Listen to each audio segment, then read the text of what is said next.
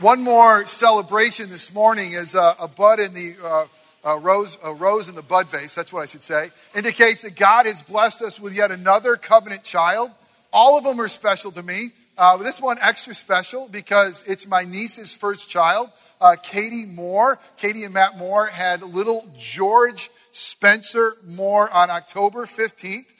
Everybody is healthy, so rejoice with me in God's provision to the Moore family and to the Orangewood family. It's just so great to grow as a church through covenant birth. So Yahoo. Hey, this morning we're going to look to God's word. We're going to be actually looking at a sermon. We're going to be looking at God's word. It's going to be a sermon that Paul will preach in a synagogue in Pisidian Antioch. And if there were one song that he was going to sing to kind of wrap up his message, it would have been just that. So Long Moses. I don't know if you had a chance to listen and a chance to watch and a chance to kind of observe what that song was actually communicating was the whole story of God's people and how God rescues us, how God loves us, and how all of Scripture is going to point to God's Son Jesus, and how through Jesus we truly can be set free. Through Jesus we truly can have life and life abundantly. Last week, we started a sermon series back in the book of Acts entitled Encounters with the Resurrected Jesus. And the reality is this, because Jesus lives and because he has been resurrected from the dead and conquered it, everything changes. And if you have come into contact with this resurrected Jesus, you know that. You know that the life that we get, the new life, the abundant life, because of an encounter with Christ Jesus. Well, there was a guy named Saul, whose name would become Paul, who has an encounter with Jesus. At the time of his encounter, he hated him. He hated Christians. He hated the church. His whole goal, his whole life mission was to wipe you out. It was to stop what we're doing right now, worshiping God, worshiping Jesus. And he wanted to destroy us.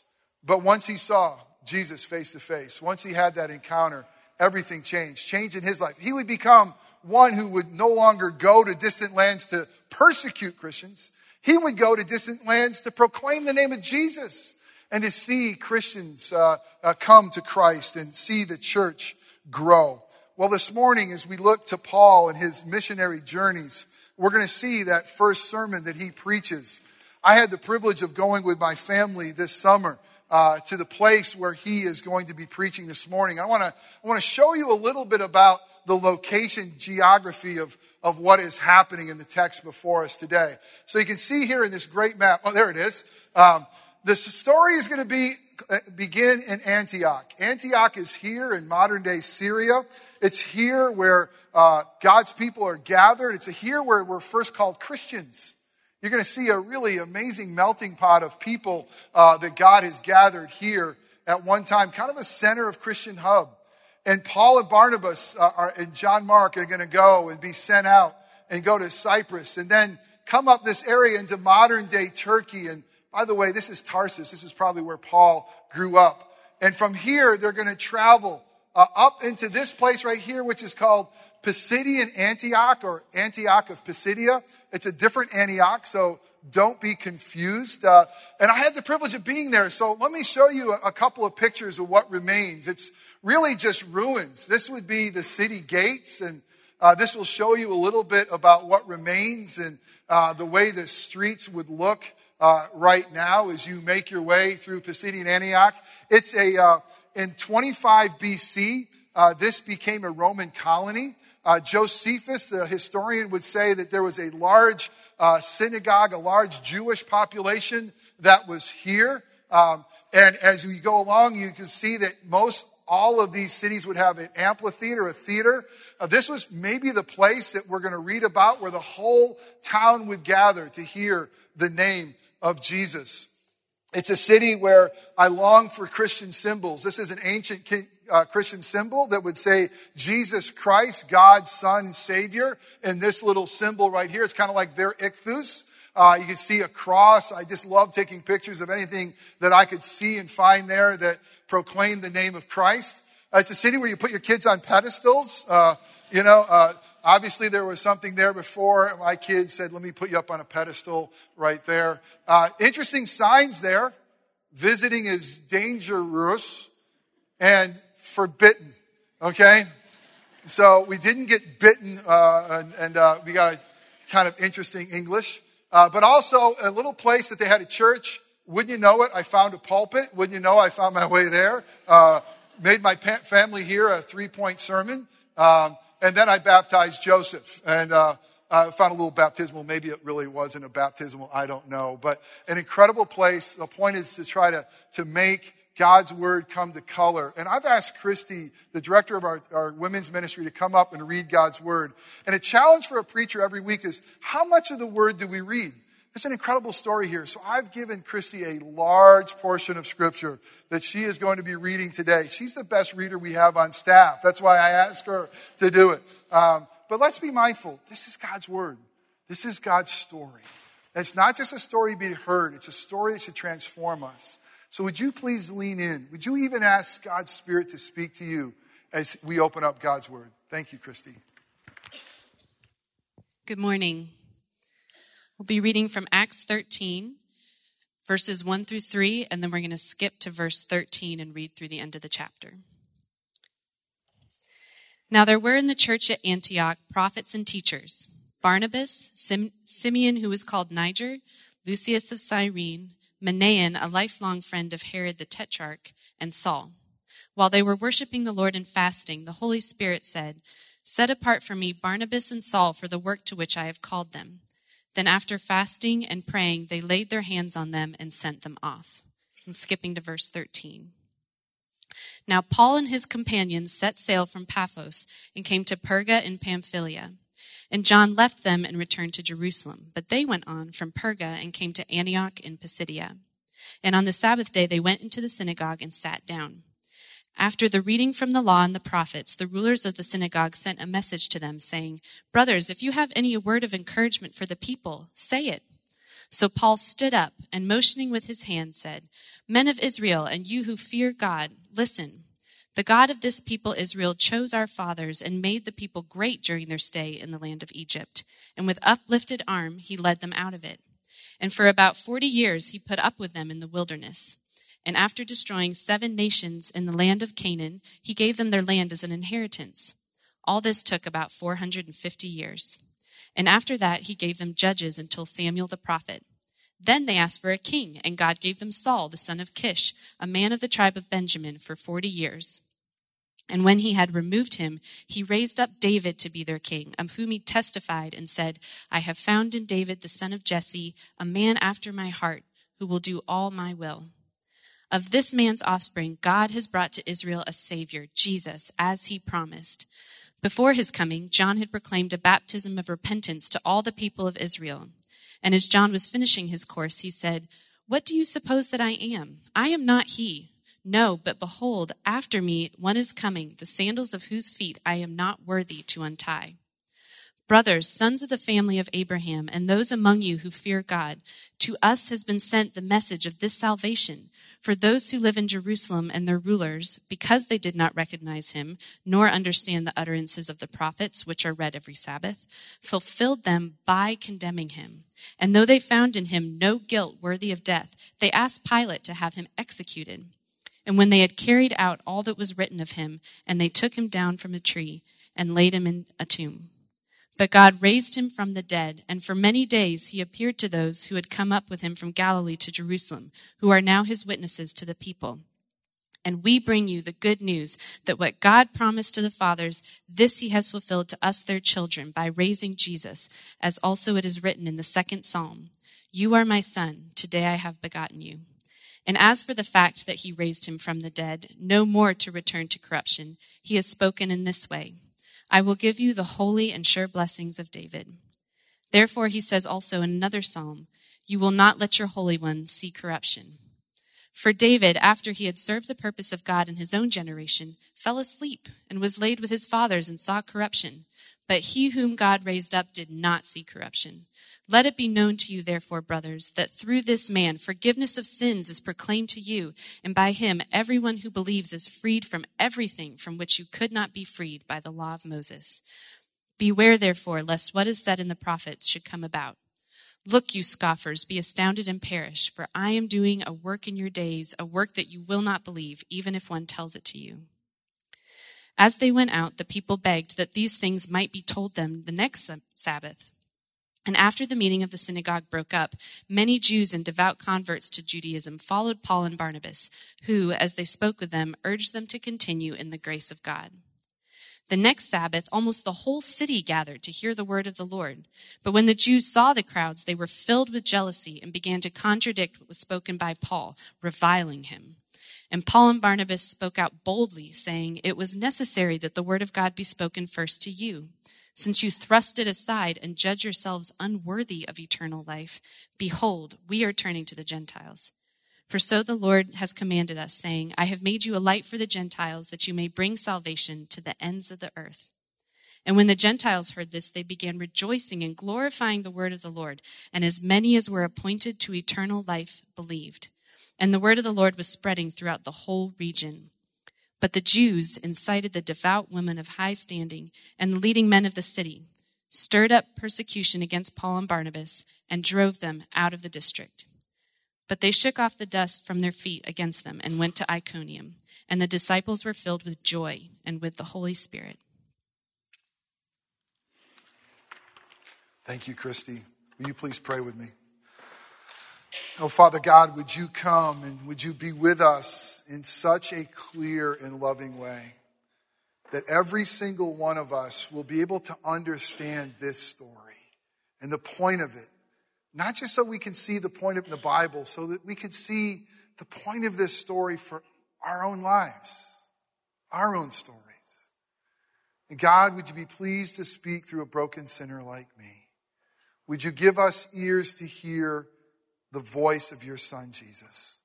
Would you give us minds to understand through the illuminating power of the Holy Spirit to understand your word? And would you be gracious to us and give us hearts that would embrace your truth and your love? And would you be with us so tangibly that you would empower our feet to walk in a manner worthy of your name? The things that I say that are wrong or merely my opinion, may those things be forgotten and fall away quickly. But the things that are said that are true, that contain that good news that Paul was preaching, the good news of Jesus Christ, would you use those things to set us free? Would you use those things to make us more like your Son, our Savior? And it's in his holy and precious name that we pray. Amen. If you want to follow along with me with an outline, there's one there in your bulletin.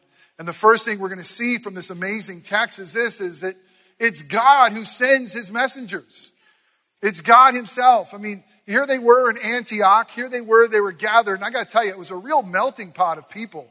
You had people there that were religious. You had people there that were irreligious. You had people there that were connected to royalty. You had people there from Africa. That was kind of a colorful crowd. There were black folks and Middle Eastern, or if that's kind of whitish or whatever. But that's God's church. And what were they doing? They were gathering in worship. That's what God's people do.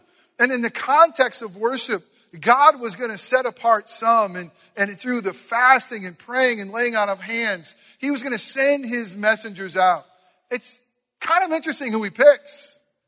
I mean, he picks Paul. I mean, this guy, he's been a murderer. He's been a persecutor. He's been someone like really, really anti-Jesus. And now he's going to become an amazing voice, an amazing one that God's going to use. It's called a chosen instrument to go and to bring good news. But we see with this, it's God. It's God who sets apart the messengers. It's God who empowers us. A verse we didn't read. Hey, we didn't read some of the verses in chapter 13. Verse 9 says that the Holy Spirit has empowered Paul. And God not only sets apart, he empowers and he sends out his messengers to proclaim good news. Here's what it is for us. Those who God calls, he empowers. Those who God calls, he empowers, he sends. And those he sends to go and tell that good news. Now, there are different roles. Paul had a unique role as an apostle of Jesus Christ, a role that I don't have, a role that you don't have. But here's the reality. Are you a child of the King? Has the message of the gospel come to you? Have you, by God's grace, realized that Jesus is who he claimed to be? He is God's Son. He is the Christ. He is the Messiah. If so, you've been set apart. If so, you've been empowered. If so, you and I, we are messengers of the gospel. Let me ask you, where has God called you to be his messenger? And where is it? I mean, you don't have to go far and wide. Just look at your life. And sometimes, doesn't life seem so random? Sometimes you ever sit here and think, how did I get here? And how am I in this situation? The reality is God's hands on everything. You're here by design. You're here for him. And you're here ultimately to tell his story. Well, the thing is the first thing we see is God sends his messengers. The second thing is God directs the story. And what an incredible story. I mean, one thing Paul knew was his context. He was in a synagogue. He was with people who knew the story of Israel, the nation of Israel, God's people. And he's going to take that story, he's going to unpack it for them. But the amazing thing about the story for them may not be hear the story, because it would have been a familiar story. But it would have been, who is directing the story? Who is the mover of the story? Who's the real star of the story? What's the power behind it? Did you happen to listen to the verbs as Christy was reading in God's word? Did you happen to read what God was saying, the action points and who was doing it? Let me tell you, it's clearly God. It's his story. Let me refresh you what it says. It says that God chose our fathers. It was him who made that choice. God made the people great during their stay in Egypt. By the way, this is not a vacation. This is not a stay at the Holiday Inn Express. Their stay in Egypt was a stay in slavery. It's a long time of slavery. But it says through that, God made the people great. It says that God led them. It says that God led them with an uplifted arm and with strength. He led them. He parted the sea. I love this. God put up with them. God put up with them in the wilderness, it says. For 40 years, they were wandering through the desert, whining about the manna they were eating. They were complaining that they were thirsty. They kept on saying, you know what? Why don't we go back to Egypt? It was a lot better than this wilderness here. And I love the fact it says, God put up with them. Let me just hit pause there. Isn't it great to know a God who's long-suffering? Isn't it great to know a God who puts up with our junk? Isn't it great to know a God who puts up with our whining when we can't stop? This is God. God not only chose them, made them, led them, put up with them. It says God is the one who destroyed the 7 nations in the land of Canaan. It might have been Joshua, but really it was God through Joshua. God gave them the land as inheritance. God gave them judges. God gave them a king named Saul. God gave them a king named David. And he's saying to them, listen, look at this incredible story. It's God who directs the whole thing. They're going, check, check, check. I got it. And then he gets to David and he makes a beeline to Jesus. He says, well, from David, this man after God's own heart, through his offspring, God has brought to you, to us, Israel, a Savior. Boom. Not only that, God has raised him from the dead. It is clear that God is the one who is directing the story. But what is phenomenally interesting, what I will tell you is really, really cool, is that God is the one who directs the story even in the midst of our sin. In verses 26 through 31, it says this about the ones who got the message of salvation. It says, the message of salvation was sent to you, but you didn't recognize Jesus. You guys missed it. You completely missed it. They didn't understand the prophets. It's kind of irony. He says, you show up at synagogue every week, and they open up Torah, and they're reading about the one to come, and his name is Jesus, and you completely swung and missed. You missed it. He even says more. It says, this Jesus, and although he was innocent, the spotless Lamb of God, although Jesus has never done anything wrong, you condemned him. You condemned him to die. You did worse. Not only did you condemn the spotless Lamb of God, you turned him over to Pilate and basically you murdered him. You're thinking, oh my goodness. And then in verse 27 it says this, and all the while you were fulfilling Scripture. Come on, that's cool. I mean, basically he's saying this, is that man is completely responsible for their own sin. Man is responsible. Man, and its free will is going to make decisions and seem to alter life, even making decisions with Jesus. And they're saying, but everything he did, by the way, there's a sovereign hand over all of it. God's story is unfolding. God is absolutely in control. And even though you are responsible and you are culpable and you will be held accountable for your sin, you were actually fulfilling God's plan. That is good news. Do you know how in control our God is? Do you know our God is sovereign over all things? There is not one atom outside of God's control. Isn't it wonderful that he has a plan? Now that the weather's getting cooler, after we swim, we're getting real excited to go back in the hot tub. It's kind of hard to swim and get in the hot tub when it's like 102, right? And in the hot tub, it's just a great gathering of minds. And so we pontificate about life. And it's so wonderful for me to be able to get there with businessmen and to hear what they're worried about. And to hear them say, man, I'm just, the market, man. The markets took a hit last week. I'm like, yeah, it did, didn't it?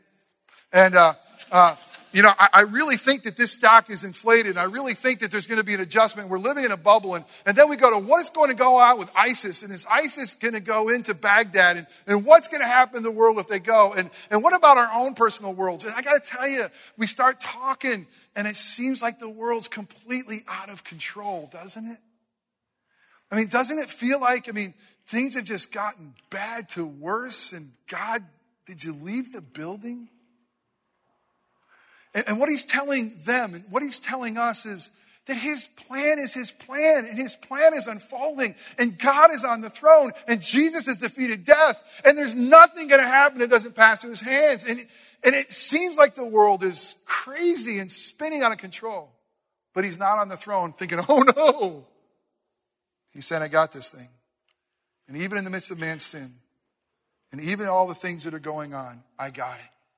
I'm in control. I even conquered death. What about you? This isn't just a story of the world. This isn't just a story of the Bible. This is your story. This is a personal God who calls himself Emmanuel, God with us. This is a God who loves you enough to send his own son to come rescue you. And when life feels completely out of control, when you think that you've lost a grip on even yourself, there is good news, child of God. God's got his hand on you.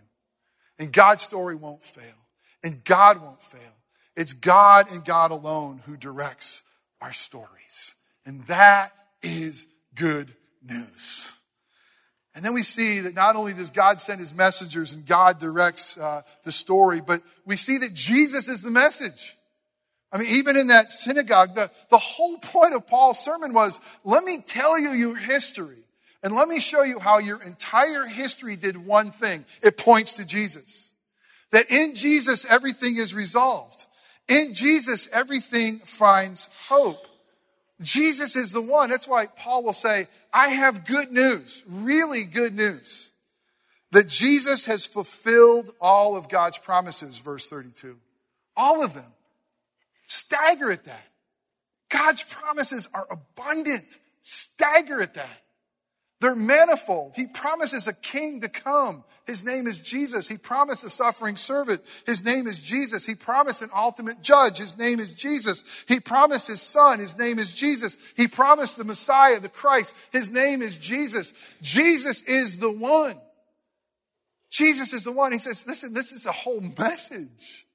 The whole thing points to him. Paul's sermon is kind of like a who's who of the Old Testament.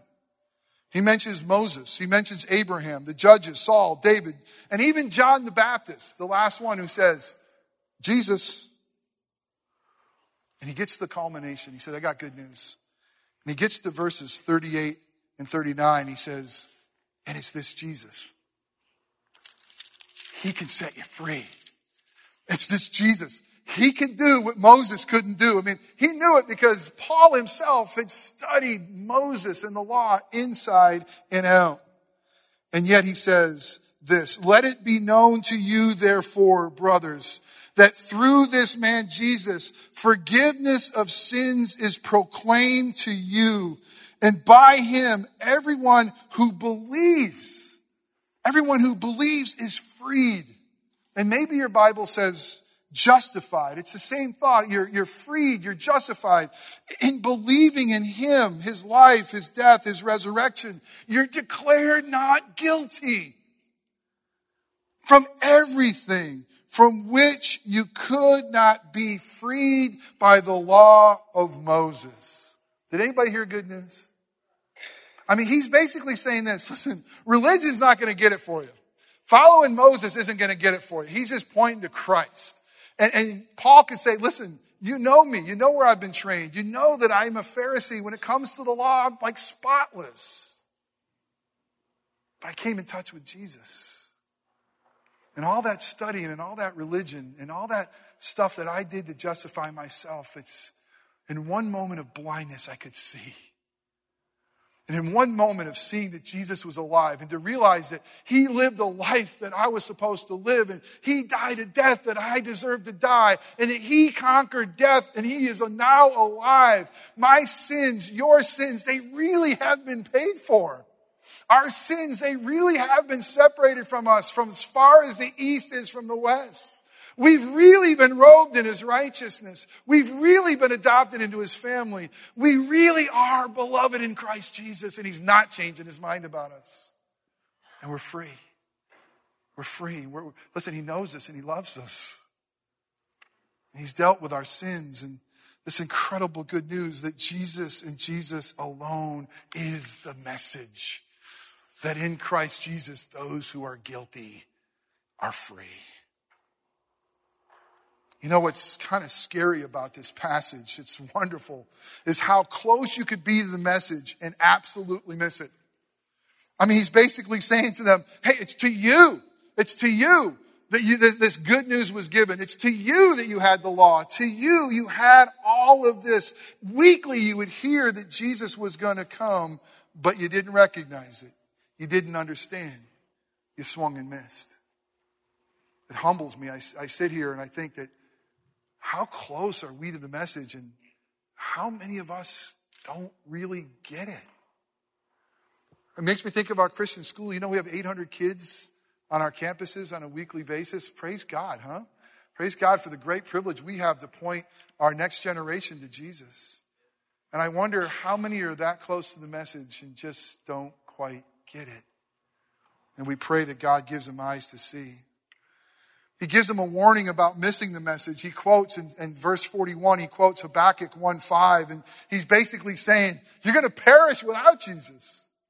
You're going to perish. Do you know who he is? And he offers us freedom in life. You see, in this amazing passage, amazing sermon, we're going to see that it's God is the one who sends the messengers. It's God is the one who directs the story. Jesus is the message of the story, or Jesus is the message. And the fourth part, you ready for this? God guarantees the success of the story. God guarantees it. His story won't fail.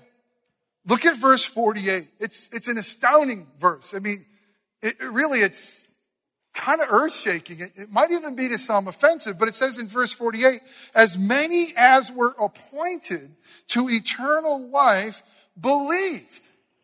That it had to be God's hand in those who were responding and those who didn't.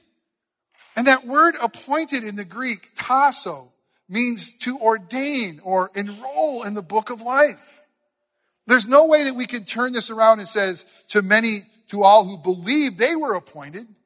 It clearly shows that this is not only God's story, this is the God who's going to make the success of the story. Scripture tells us this. It tells us that before time began, God chose in Christ Jesus some who will hear the story and believe. It says that before the foundation of the world, he chose us in Christ Jesus to be holy and blameless in his sight. And it says, you ready for this? In love, he has predestined us to be his sons.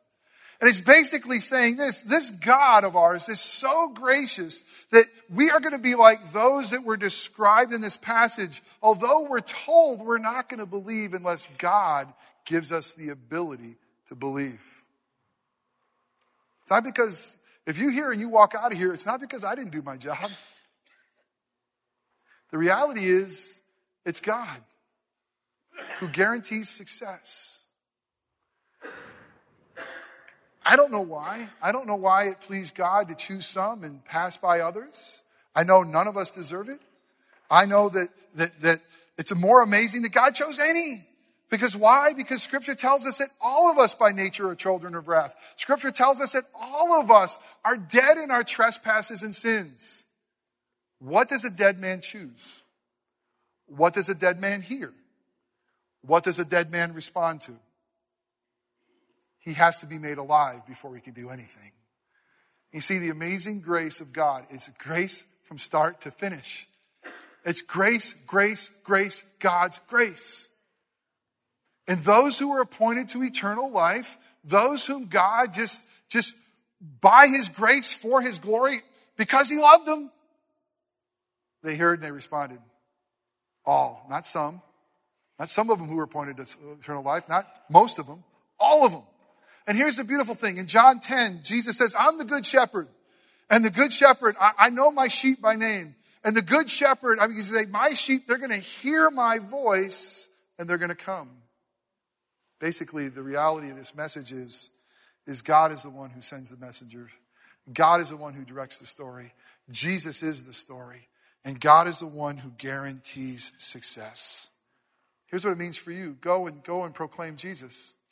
Go talk about Jesus to your friends and neighbors. And it doesn't matter. Your ability is not what's most important. It's your faithfulness. God's the one who's going to give ears to hear. And here's the beautiful thing every one of us needs to know. His story won't fail.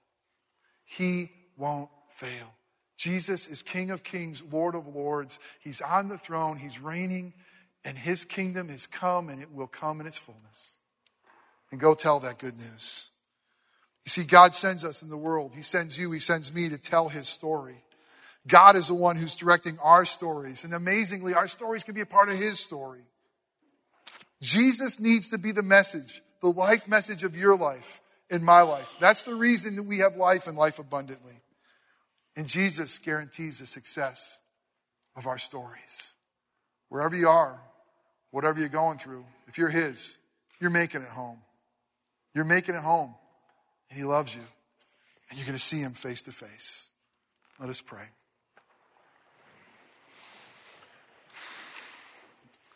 And Father, it is so awesome to have passages like this where we so clearly see that you are Emmanuel, God with us. That you are the one who is directing not only history, but our stories for your glory.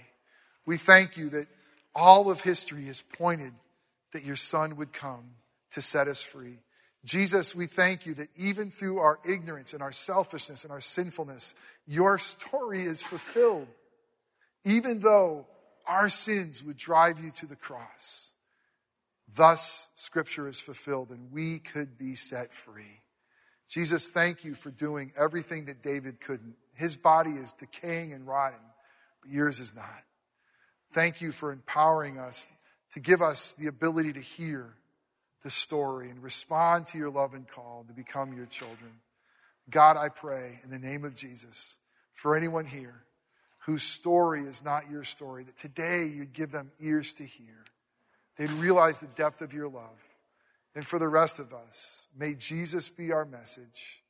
And may we go from here knowing that you send us, knowing that you empower us, knowing that you direct us. It may seem so random, but you're in control of everything. And knowing that the success of our stories is in nail-pierced hands. And we know it's going to win. God, thank you. Thank you for that love and faithfulness. We pray in Christ's name. Amen. Let's stand and sing together.